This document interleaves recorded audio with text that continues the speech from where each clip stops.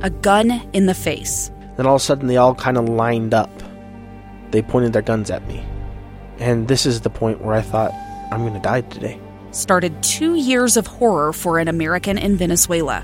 They said, you need to give us your phone and get ready because you're coming with us. I'm Becky Bruce, and I spent a year researching and piecing together Josh and Tammy Holt's story about their ordeal in a notorious prison. That's when everything started to turn bad. We had another pound on the door. Boom, boom, boom. And there was the police once again.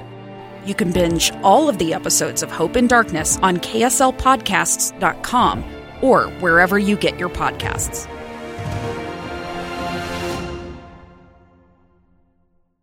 Welcome back to KSL News Radio. So glad to be with you on this beautiful day. My name is Jason Perry with the Hinckley Institute of Politics. I'm co-hosting today with Morgan Lyon-Cotti, who works at the Hinckley Institute with said Jason Perry. Okay, very nice intro there. Thank you very much. Because we're going to jump into something that's been so interesting for me to watch.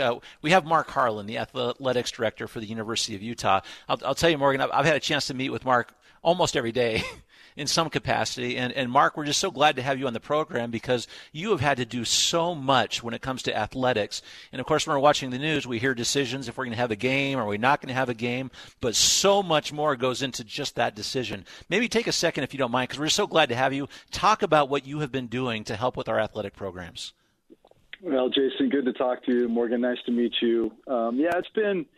It's been quite a ride for our student athletes. It's always a challenging adventure to compete at the Division I level, but when you throw the pandemic, of which everyone's managing, certainly we're not alone with that, it's at another level of complication and true love of craft, to be able to test every morning in the case of our football team and wait for those results to come in at about 10:38 every day. That's when my phone would say green or red, depending on the test results, and then practice, and then just do that each and every day as you head toward a game on Saturday. But really proud of the efforts of our medical team and our students and certainly our coaches to navigate it all, and excited to win 3 games in a row in the football season. But it's just beginning. We've got a lot of teams coming up ahead, and the kids will keep grinding forward, and we'll keep listening to our medical folks. It's been quite a thing.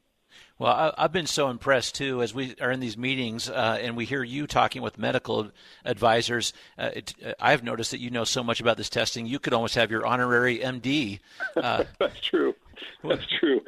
The antigen testing versus the PCR testing, and then if the antigen's positive, it's got to be verified by the PCR, and if PCR levels are low, then you want to definitely do a few more PCRs.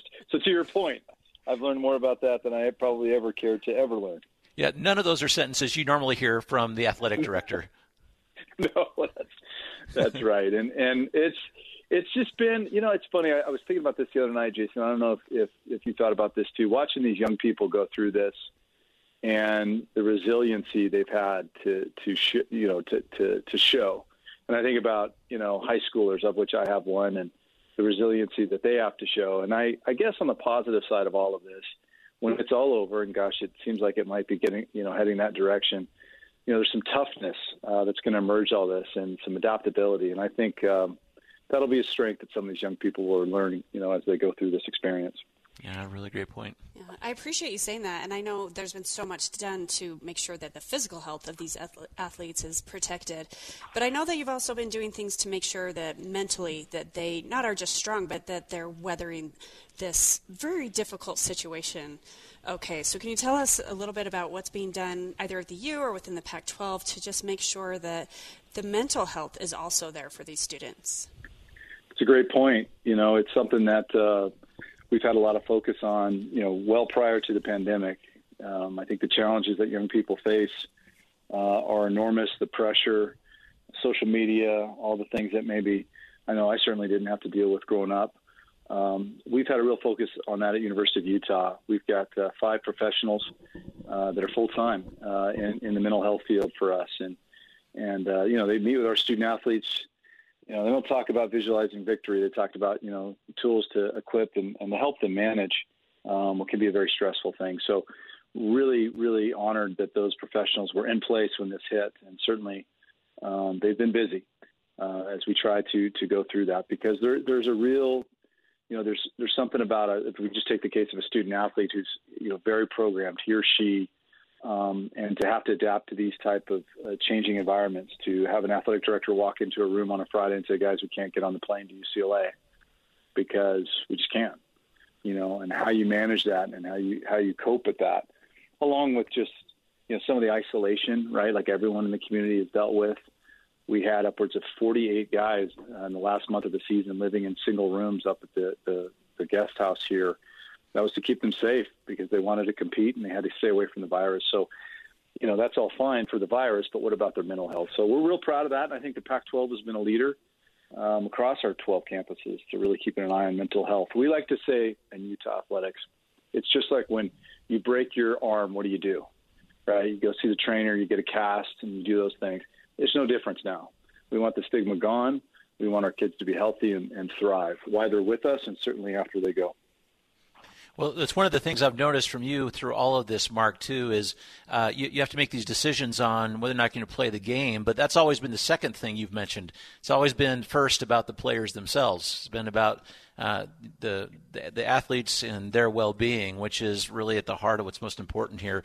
And as we mentioned that, I hope you don't mind. I'm curious if you can give us a little preview for what's coming here through the fall, because football's kind of winding down, at least in terms of our games, but we still have a lot of sports to come. Yeah, we really do. It's always fun, to have all these sports, 20 teams here at the University of Utah, and football is done after deciding that even though we qualified for a bowl, winning those 3 straight, that it was time to pack it in, let them go home and see their families for Christmas, and we'll get them back here in mid-January and get back to work. But we've got basketball, men's basketball. We got a little testing pause right now as we get those guys through quarantine. We hope to be back in practice maybe by the beginning of next week, and women's basketball. And then when we come back, Jason, to your point, after the first of the year, we're going to see our soccer team, which we should have played in the fall. Their schedule has been moved to the spring. Same with volleyball. We've got, of course, the fabulous Red Rock gymnastics program that's going to get started in January. Our ski team. Our cross-country team, which has been moved to the fall to the spring, and the rest of our track and field. And then it's going to be the 3-ring circus all the way through the end of the school, which is so awesome, right? These students have worked so hard to compete. They appreciate the measures we're taking, and so we'll keep testing and keep people safe and get them out there and let them compete. So, Mark, you spoke about social media earlier, and I'll admit I'm on it far too much. But I did notice on U of U Athletics that you're doing these profiles on the students, and one of the things that you ask them is, why did you choose the U? So I want to hear what you hear from these students. Why do these student athletes decide to come to the University of Utah? I think what I go through exit interviews when our students leave, I always try to ask the things that they thought coming in and how they matched on their way out. And, of course, that's just more of a formal thing. I'm talking to kids all the time. But the one thing that really comes in all the time is they really sensed a family environment. When they were being recruited, they knew it's a place that they could come and study at a great institution and then compete at the very highest level. But it always comes back to family and personal growth. That's been a real common theme. And a culture of winning, but defining winning not just on scoreboards for themselves, but just winning and growing as a person and being a part of the community and all those kind of things. It's not just tunnel vision. I'm just going to be a runner and that's all I'm going to do. And I'm just going to run, go to class, come back, run. It's the whole person. So I think, what's really gratifying for me is when these young people leave is they really felt like their experience matched what they hoped. And we're so, you mentioned the profiles you're seeing, we're profiling these students that have graduated in the fall semester. And, we're at 94% graduation rate for our kids that have come in. And that ties us, we're just behind Stanford. We were tied last year with Stanford, but I think they jumped to 95%. We'll catch those guys. Those trees. But, but I think it's just really gratifying for our coaches and certainly myself that they come in with high expectations and we seem to match it in almost all cases. It is certainly the case. I'll tell you what, not only are you a great athletic director, you're managing this so well, I'll tell you what's close to my heart, Mark, is you're also a political scientist. That's true. And you and I talk about that. It's, I'm a Hinckley Institute watcher. I can assure you of that.